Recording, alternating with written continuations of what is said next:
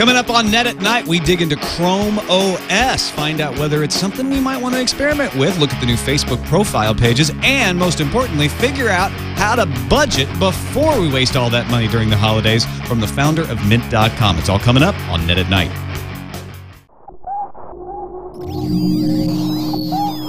Netcasts you love. From people you trust. This is Twit.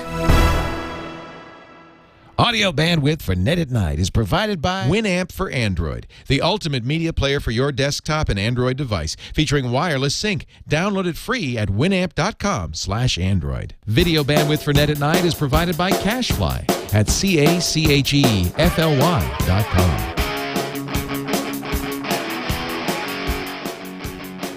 It's time for Net at Night with Amber MacArthur and Tom Merritt, episode 180, recorded December 7th, 2010, Mint.com. Net at Night is brought to you by Hover.com. Hover is domain name registration and management that's simple. For 10% off your new domain, go to night.hover.com. And by Audible.com. To download a free audiobook of your choice, go to audible.com/night.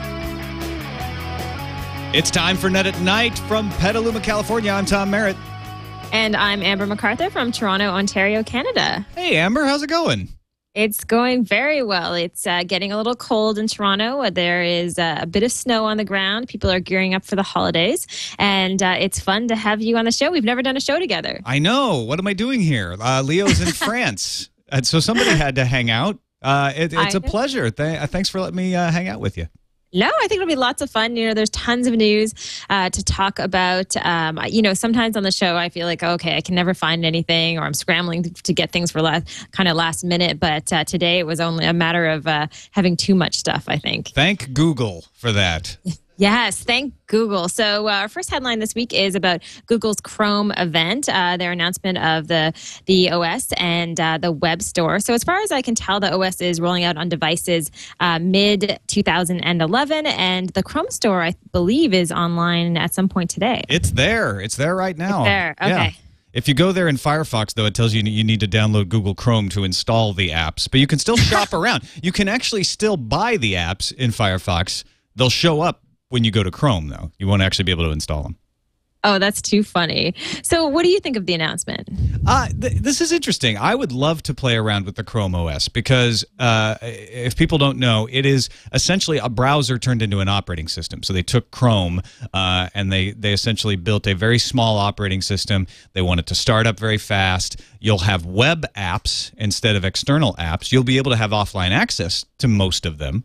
But the idea is that you're connected all the time, and the Chrome OS devices will all come with 3G built in. I think this is one of the most interesting parts about it. They're taking a small page from the Kindle and a small page from things like the iPad, so there's no contracts, no plans. You get 100 megabytes free data every month, and then you can buy access either as a day at a day. An unlimited day pass is $10, which is a little expensive.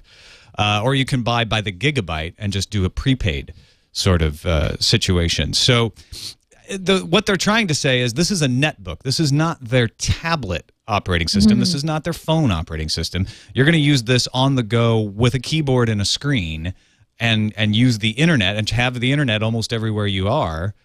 I think it's fascinating. I think the Chrome Web App Store doesn't make any sense on my desktop machine at all. Why would I do that? Why do I need to install web apps? They're just links to browsers. But in the situation of Chrome OS, where my browser is my operating system, it does make sense. Yeah. Do you think it'll catch on? I don't know. I think it will. You know, I don't know. It's one of those things with Google where I feel as though almost everything, maybe 95% of what they roll out, I seem to find some place for it in my life, even though I don't intend to do that. So even in some Orchid? ways, I just. No, not Orchid. And there's like Wave, for example, is or another Wave, thing. Yeah. I just, it just fell flat for me. But I know what you mean. I use Docs, I use Gmail, I use a ton of their stuff. Yeah, but I never really, I never really planned to use all of their different products. But the reality is they're so simple to use. They integrate so nicely. And so at the end of the day, more and more I'm finding myself where I live inside the Google world. So for me, I could see myself easily, the web store, not so sure, but easily getting one of the devices with the OS on it. And just loving it because I'm so used to that environment anyway. Does that frighten you, though, how much you depend on Google?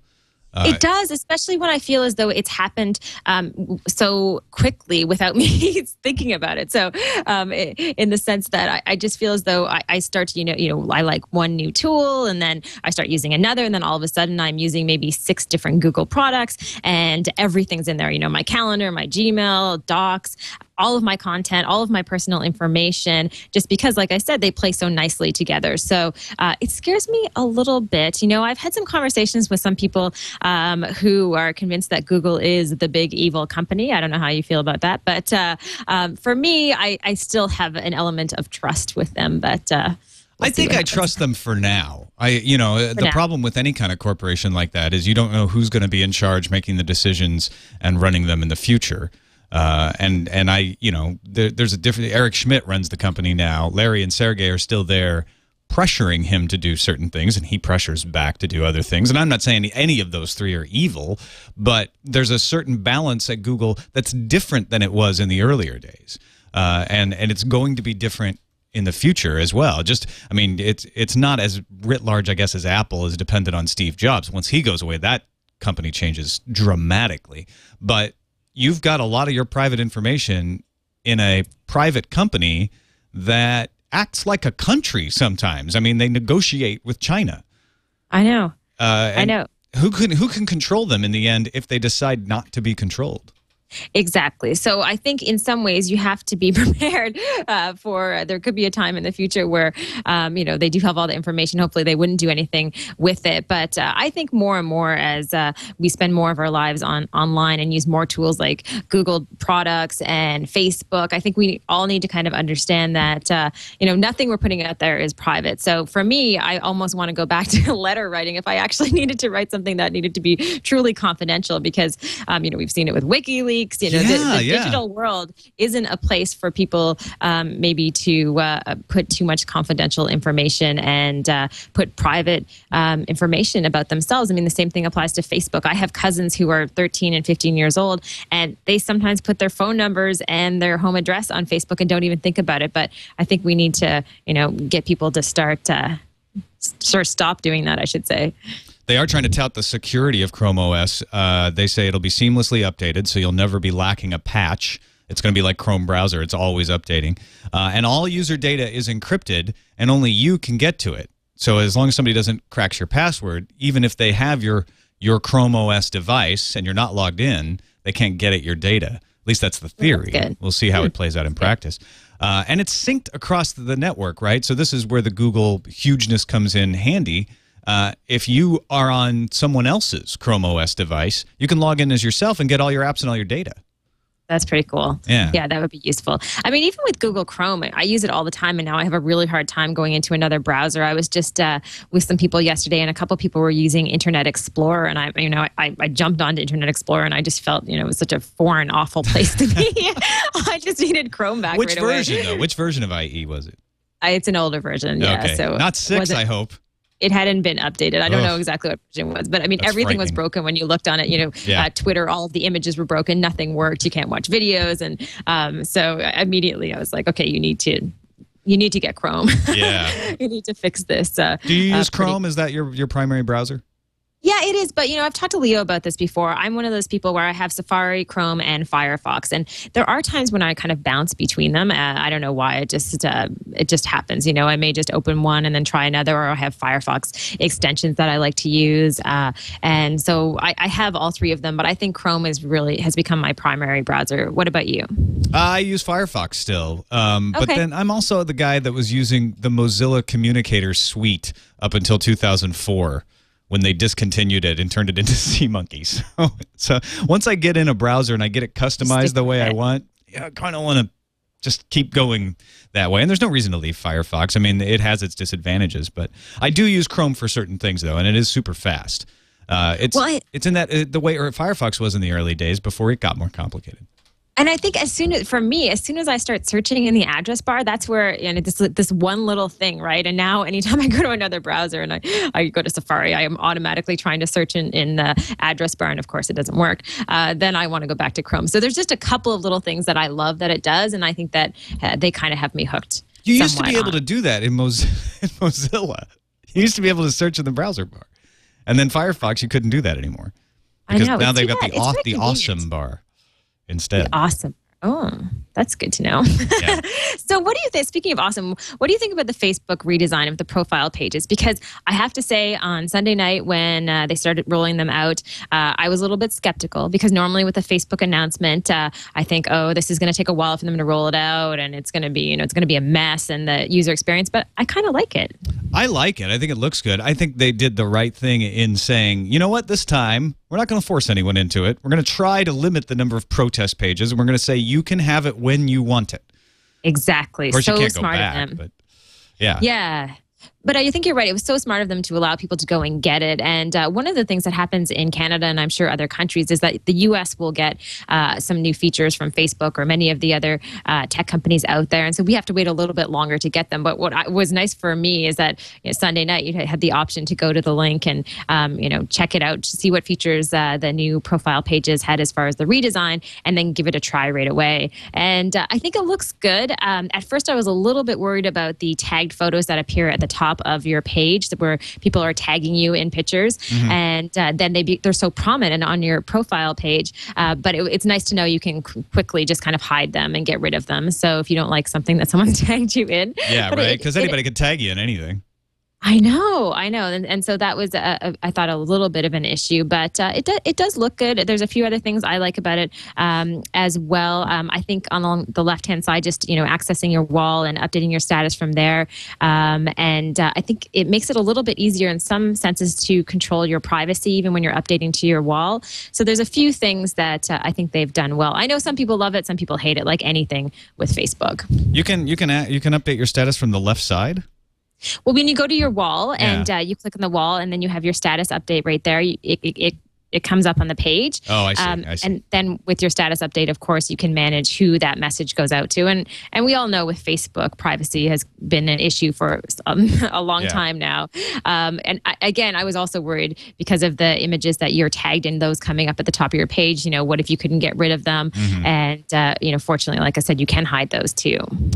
Somebody had written an article, and I don't remember who, saying that you should be careful now that all of your information is written right below your name on your profile, what stuff you put in there. I don't think it's just because it's elevated on the page. It's in any different of a situation than it used to be. I mean, it's accessible one way or the other just because it's higher on the page. But I guess it does change if you thought, oh, well, most people won't see this, so I'll put it up there. Now it's front and center at the top.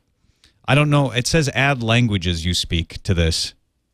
That's the only thing I don't have that it's making me, or not making me, but suggesting that I add. That you add. Yeah. Yeah, I think, with your information being front and center, I think that's actually a good thing because I found the way that the profile pages used to be, it used to be a little bit cumbersome to get information about someone. You'd have to kind of scroll down further on the page. But I kind of like how it's attached, directly beside the person's profile image, so you can get just a glimpse of who they are, what they do, maybe where they went to school or any other content or information. But if you have any reason to want to hide that information, again, maybe you don't want to be on Facebook at all. I'm extremely excited that poking is higher up on the page. I think that's very important. Does anyone poke anyone anymore? I shouldn't say this because now I'm going to get poked. Well, yeah, exactly. And it leads to all kinds of hilarious out of context quoting. But I just don't understand why it's even there at all. And they made it like, well, we got to make sure that's up there.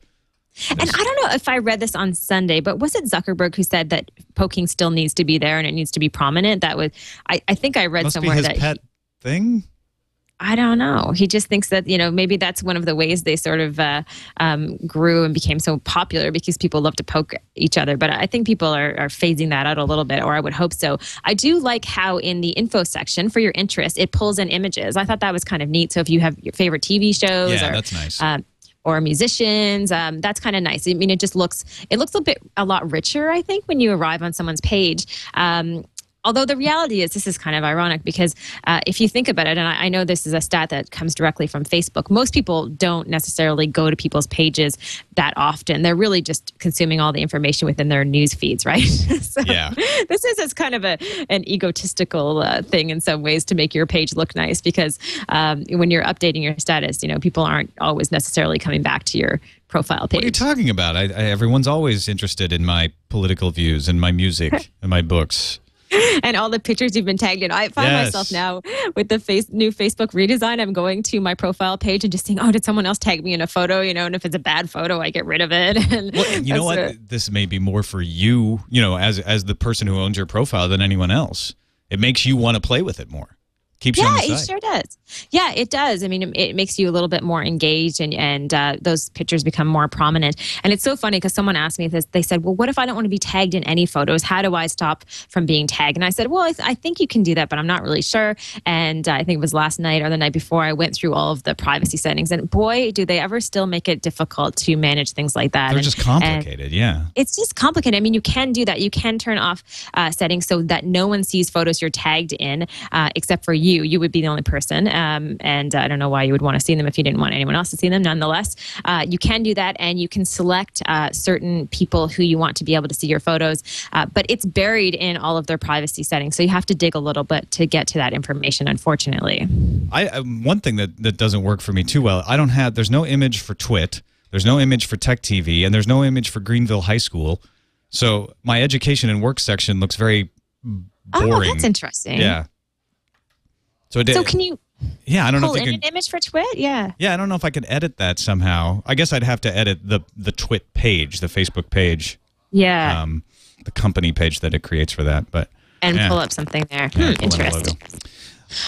All right. So also, you're siloning a little. I'm what? We got some static on your. Oh, really?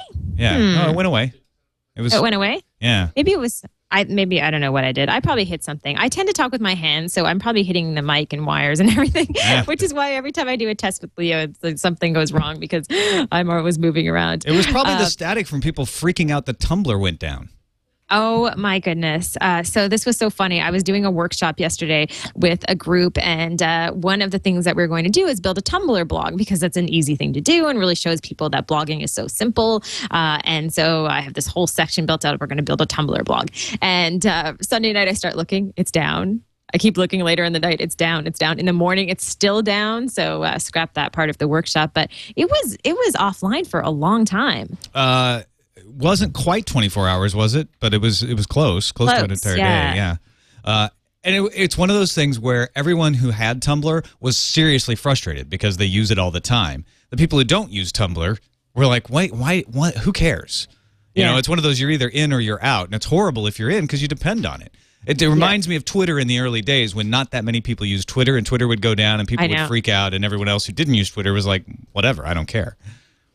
Yeah, but at least with Twitter, they had a little fun with the error message that you would get with the whole fail whale and everything. But you think Tumblr needs a better fail? I think. Well, if they're going to go down for that long, they need something because they probably don't plan to go down for that long. Is the thing. Hopefully not. I don't remember Twitter ever going down for that long. I mean, I remember hours at a time, but not for almost 24. I mean, it was pretty significant. And even though we think, okay, people who are using Tumblr, a lot of early adopters, a lot of the geeks, the group I was speaking to yesterday, there was a few people who use Tumblr, and they're all in education, so they're teachers, so it's used a lot in that specific industry. So I think it affected quite a few people. I like it. Stewie in the chat room suggests the down clown. Be a clown with a sad face when Tumblr is not online. Oh, that's too funny. Well, instead of actually building a Tumblr blog, we did a flavors.me page, which was equally as fun, I would argue, and even quicker for the average person to do. So it still worked out nonetheless. And Tumblr's back online, so we can report that. And Mashable has a how-to up to how to back up your Tumblr blog just in case you freak out next if it goes down again and you're worried that you're going to lose your data. The folks at Tumblr were very quick to say, look, we're going to back up your data. We're going to protect your data. Don't worry about that. If we're just inaccessible, you haven't lost your stuff. But there's a backup app for OS X if you want to that comes from Tumblr. That's really good to know. Yeah. Yeah, I'm sure a lot of people will want to do that. And I don't know if it's just me, Tom, but Tumblr seems to just be growing so quickly in popularity. I read an article not that long ago that talked about it being one of the big web services for 2011, and we're kind of, it's definitely as far as growth, it's just been expanding really quickly over the past few months. It seems to be surging, kind of. It's like I hear about it in waves, where a bunch of people are using Tumblr, and then it levels off for a while, and then a bunch more people. But yeah, it seems to be on the rise for sure. Yeah. Definitely. I still don't have a Tumblr blog, but I'm a terrible blogger, actually. I don't know if I need one. I have one, but I don't use it. I haven't ever got sucked in. Maybe if I tried, I'd probably get sucked in. It happened to me with Twitter, where I started it in, I don't remember what, 2006. I didn't use it for like 3 months. Then I went back and tried it again on purpose. Like, I'm going to try this Twitter thing out. And then I haven't stopped since. Yeah, I understand completely. Twitter is one of these things too. It's so funny because I used to, if I wanted to unwind at the end of a really busy day, I would sit down in front of the television, maybe watch a little TV or watch the news, whatever it might be. Now, when my son's asleep, he's almost 2, and everybody in the house is gone to bed. He's almost 2 now? Oh my gosh! Yeah, I'm sorry. I know, it's crazy. I cannot believe it. My favorite thing to do is to cuddle up in a corner on my couch and grab a blanket and get my laptop and go on Twitter and just talk to people and see what's going on. And it's such a social thing. I don't even watch TV anymore, but I think because of Twitter. I wonder how many of the tattooed man's URLs will be Tumblr URLs. Isn't this so funny? So we talked a little bit about Quebec before the show started. Montreal is a wonderful place. And this guy, Patrick, who is doing this interesting project where he wants to break a world record for the most web addresses on any body. He's planning to tattoo 100,000 internet addresses on his body by next summer. Companies will be donating to get their web address as one of the tattoos.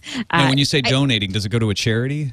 Yeah, it's going to a charity. So he's raising money for charity, which is it's a great cause. So he has about 6 more months to reach his goal. 100,000 web addresses. I mean, I can't even fathom tattooing this.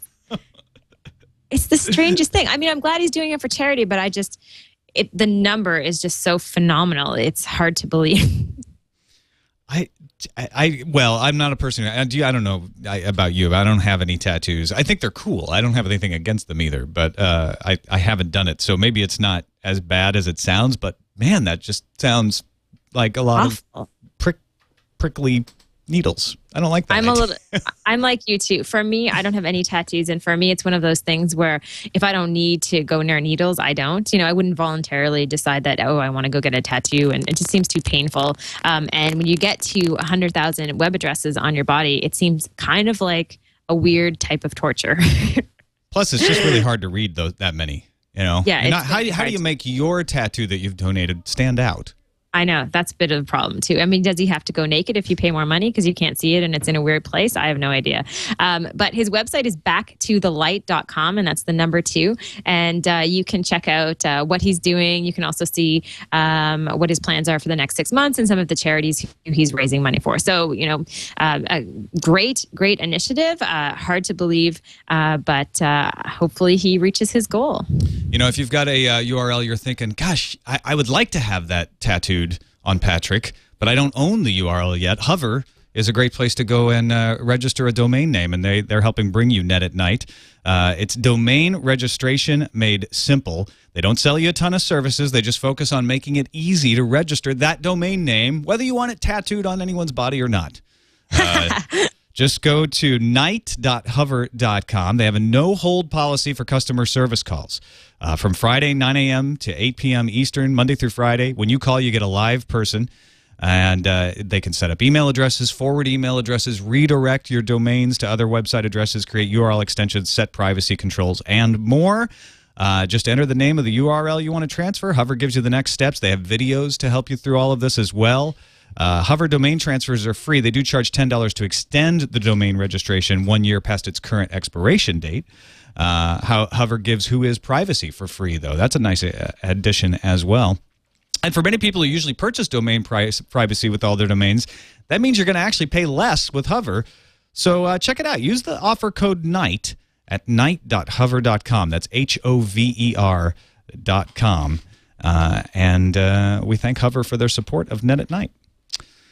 It's a very cool service. It's awesome. I love Hover. Yeah. I've started using it, and it's great. It's really so simple to user-friendly. use. Time for the site of the night. What do we got? Okay, so for our site of the night, we have a site called TweetWrap, and I just read about this on Mashable. It's kind of a fun project, and it looks from the website like Samsung is behind it. The idea here being that you can print wrapping paper for the holidays that has some of your favorite tweets on it. A fun, creative idea. And for the first, I think, 3,000 people who go and do this on the site, they actually send you a free roll of Christmas paper. Nice. I don't know if they've reached that already, but I can imagine people doing this. I also saw when I was reading this article, there was another article that said that there were people who were creating wrapping paper with QR codes, kind of a creative idea where, when you put your phone over the QR code, it may send you to a certain link or a YouTube video or something. So I would never have imagined that our Christmas wrap would have become so interactive and digital in some respects, but we have reached that point, Tom. So you do a keyword search or a username search. Is that how this works? And then it'll just pull the tweets out? So be careful. Yeah, it'll just pull them up. Yeah, be careful. Do you get to preview them? Yeah, I think you do get to preview them, hopefully. And you can print your paper at home. So you can, maybe it's trial and error and you try it a few times before you kind of get what you want. Because you're exactly right. I mean, you can imagine there are times when you're pulling stuff that you don't want to give to your mom. I just did a search for hashtag WikiLeaks, told me there weren't any. Oh. That's it. I wonder if TweetWrap is blocking WikiLeaks. They probably are. It seems like everybody is. I don't know why I would want WikiLeaks on my wrapping paper anyway. Yeah, you never know. It's pretty creative. Depends on who you're buying the present for, I guess. Exactly. All right, so we should probably get our guest on. Absolutely, yeah. He's been waiting patiently. Excellent. So thank you for joining us. Aaron Patzer from Mint.com. Welcome to Net at Night. Thanks for having me. Hey, thanks for coming on the show. I know we talked a little bit in Toronto last week about Mint and what you guys are doing. I think both Tom and I are pretty familiar with your service, but maybe you could tell us a little bit more about it for people who haven't heard too much about it yet. Sure. So Mint.com, it's a free personal finance web application. It links to 16,000 U.S. banks, credit cards, brokerages, mortgages, and about 80 banks in Canada, credit unions in Canada. There just aren't that many banks in Canada by comparison. Categorizes all of your transactions for you, so you see how much you have, how much you owe, how much you spent on Starbucks or on restaurants or the like. Gives you bill reminders and alerts, shows you your investment performance, and it's a free product. We make our money if we can save our users money. So we'll say, hey, you've got $20,000 lying around, you're earning a terrible interest rate, you should move to this other bank who's going to pay you 1% more and you'd make $200 extra a year. Or you have 5 student loans, you should consolidate them. Or you've got a CD expiring or a GIC, for those of you in Canada, you should put it over into this bank because they've got the best rate right now. So does that mean you get a cut of that change if somebody signs up for a new service? That's your business plan then? Yeah, we get a cut of the referral fee, so the user doesn't pay us anything. They don't. The average user finds a few $100s worth of savings the first time they log in, and most people can find about $1,000 worth of savings if they look. Mostly because we probably picked the bank that we have when we were about 16 years old. We got our first job. Our mom took us to the local bank, and we haven't changed our checking and savings account since. Unless it was a savings and loan like mine. Yeah. Then you were forced to change at some point. Actually, my savings and loan didn't go bankrupt. It was one of the few that didn't go bankrupt, but it got converted into a different bank eventually. But I like this idea. It's not just budgeting. It's helping you figure out where you can make more money too, right? That's right. Basically, we tried to incorporate almost like a software financial advisor into the system. So we actually use some social aspects in a very different way. So it's more like aggregate statistics. Sometimes it'll say you spend 87% more than the average California resident on auto insurance. Maybe now's the time to get a quote. Now, we only know certain things about you. We see what you pay for Geico or for Allstate because we see those come through on your credit or your debit card. We don't necessarily know what your driving record is or how many drivers you have, although we're making that change on the site very soon. So we can get within a range on things like insurance products. But for mortgages, for credit cards, for savings accounts, we can give you a very precise savings number.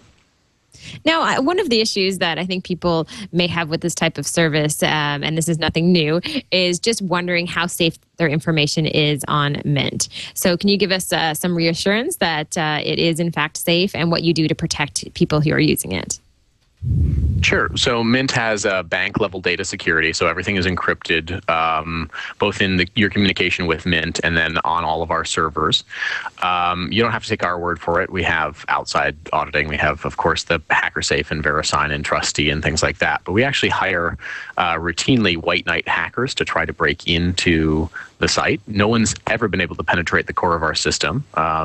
We actually have our security review on all the code that touches any financial information reviewed by the guys at Cryptography Research, cryptography.com.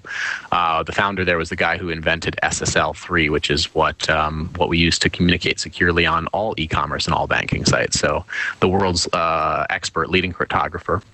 And then we have a lot of physical security too. I like to talk about this because it's kind of geeky and fun. We like that. Our physical servers are located in an unmarked facility. You won't find it on Google Maps, but it's somewhere in the Bay Area. Where is it? To get in, yeah, exactly. Thanks, Tom. I can tell you. Just You testing. almost had me. You have to scan your hand to get in. You have to make it past the guards. Then you make it into this thing called a man trap. Wait, you So, have to scan your hand, so it's like palm print security. Yeah, okay. exactly. And then a man trap. Yeah, the man trap. So it's a long I saw door that or movie. long corridor where one door will not open until the prior one shuts. So it prevents tailgating. And I always think that, like, if you're trying to fake the hand scanner, you've got like your latex fingerprints, like in James Bond or something. Yeah, or severed hand. That if they suspect you, exactly, or a severed hand, it'd be hard to make it past the guards with a severed hand. But maybe you have it in your bag. Or you just have If your they think hand it's up your suspicious. sleeve, and then you have the severed hand popped on top. That is possibly the best way to make it to this part of security. But if they suspect you of such shenanigans, they will keep you in the man trap, hence its name.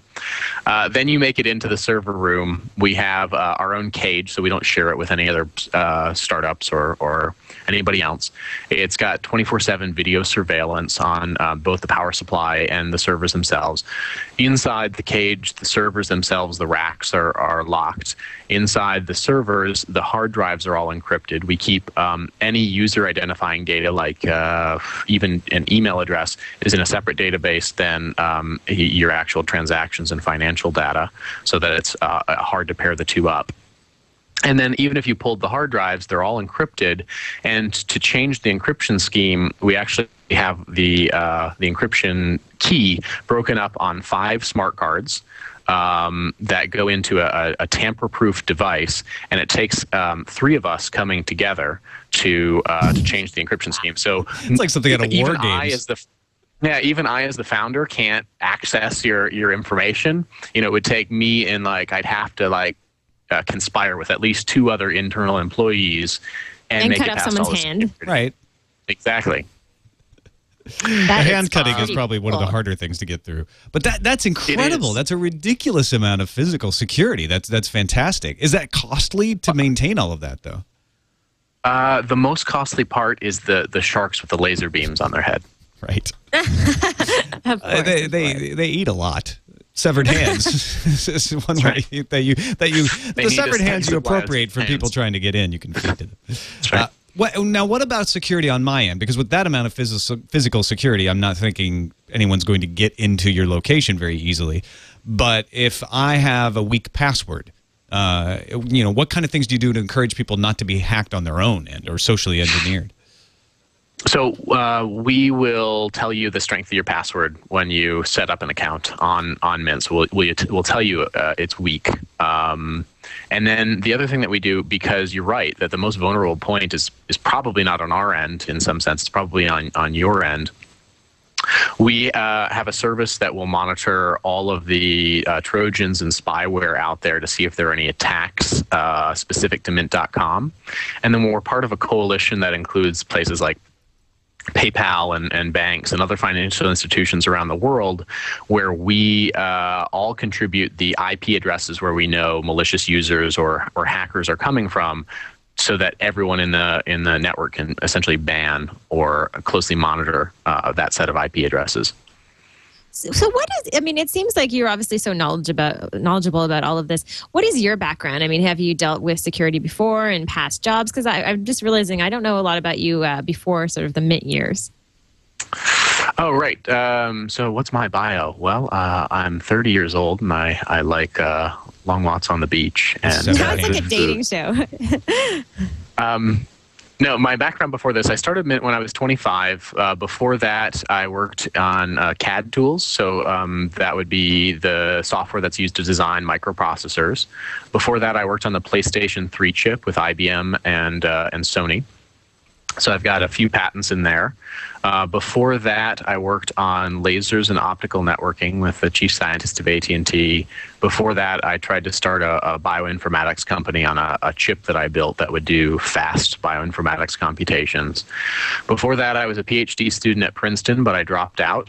And then I did my undergraduate work at Duke University in computer science, computer engineering, and electrical engineering, with work in genetics. Nice. Pretty good bio. Okay, so one thing I think we promised our listeners that we would talk about is because the holidays are coming up, and I don't know if anyone out there is like me, but I have a closet filled with things that I keep buying, and I keep buying gifts, and I don't know who I'm going to give them to. Is there a way on Mint to make sure that you have a budget for the holidays, and what can you do on the site to save a little bit of money and keep your spending under control? Definitely. So Mint will link to all of your credit and debit cards. And so anything you put on there, or even if you spend cash, you can enter it into Mint. And it'll let you set a budget on 100 different preset categories. So it can be very specific. So it's not just shopping, it's clothes or shoes or holiday spending. And so you can set a budget there, and as your transactions come in, it'll categorize them, check it against your budget, send you a text message, an iPhone alert, an Android alert if you're coming too close to your budget or if you've exceeded. And so it's a relatively easy and painless way to do holiday budgeting. As far as what you should budget, we recommend about half of a 2-week paycheck, so about 1 week's worth of salary. For the average American or Canadian, that would be about $1,200 a year for your holiday spending. And so that $1,200 should include your gifts, presents, your bottles of wine that you take to parties, travel decorations, basically everything related to the holidays. Otherwise, you're going to get yourself into trouble in January. January sort of 15th through 25th are when everyone gets their credit card statements from the holidays. They not coincidentally happen to be Mint's biggest weeks of the year. We sign up well over 100,000 people a week at that time. It's kind of like the budgetary hangover. Like, I have got to figure this out soon. You know, and then they run to folks like you. Now, you know what? I have a question here, too. I have Quicken. And I know that Intuit is now. Do they own Mint, or they partner with Mint? What's the? They own Mint. So Mint was started back in 2007, and it operated for about 2 years. We got to about 1.7 million users. Then Intuit bought us. We're now at about 4.5 million users in the U.S. And happy to announce we're at about 12,000 users about 5 days into Canada. So that's starting to take off. I imagine we'll have a few 100,000 Canadians by the next 6 months. As a Quicken user, how best can I combine these to make the ultimate financial budgeting planning machine? Yep. So I actually run the personal finance group here at Intuit, which is both Mint and Quicken, Mint online and Quicken for the desktop app. Quicken will do most of the same budgeting that Mint does. So you can see what your income is going to be, what you're going to have in your credit card statement, budget for each category, and then it'll show you what the savings that you're targeting is, if you can even save money during the holidays, which is tough. Tough, I'm sure. All right, so if people want to sign up, what do they need to know and what do they need to do? Yep, so you can go to mint.com. It's just an email address, a password, and a zip or a postal code, and that just helps us categorize your transactions more accurately. Then you enter your your bank username and password. It'll pull in your transactions, your balances, your bill due dates, all automatically. Takes about 10 minutes to get set up with all your banks and loans. And then from that point forward, you don't have to do much. You can go and set your budgets and see what you've historically been spending. But otherwise, it'll pull on all your information on a nightly basis and just tell you what your top 5 purchases were each week. It'll tell you where you've been spending your money, where you're overspending in particular. And so it's pretty convenient. Very cool. Well, thanks for joining us today. I know you have a busy schedule, and I'm sure there are lots of people who want to check out Mint. I know when I tweeted that you're coming on the show, you have a lot of fans out there. So keep up the good work. Awesome. All right. Thank you, Aaron. Really appreciate that. Mint.com, folks, if you want to go check it out, by all means do.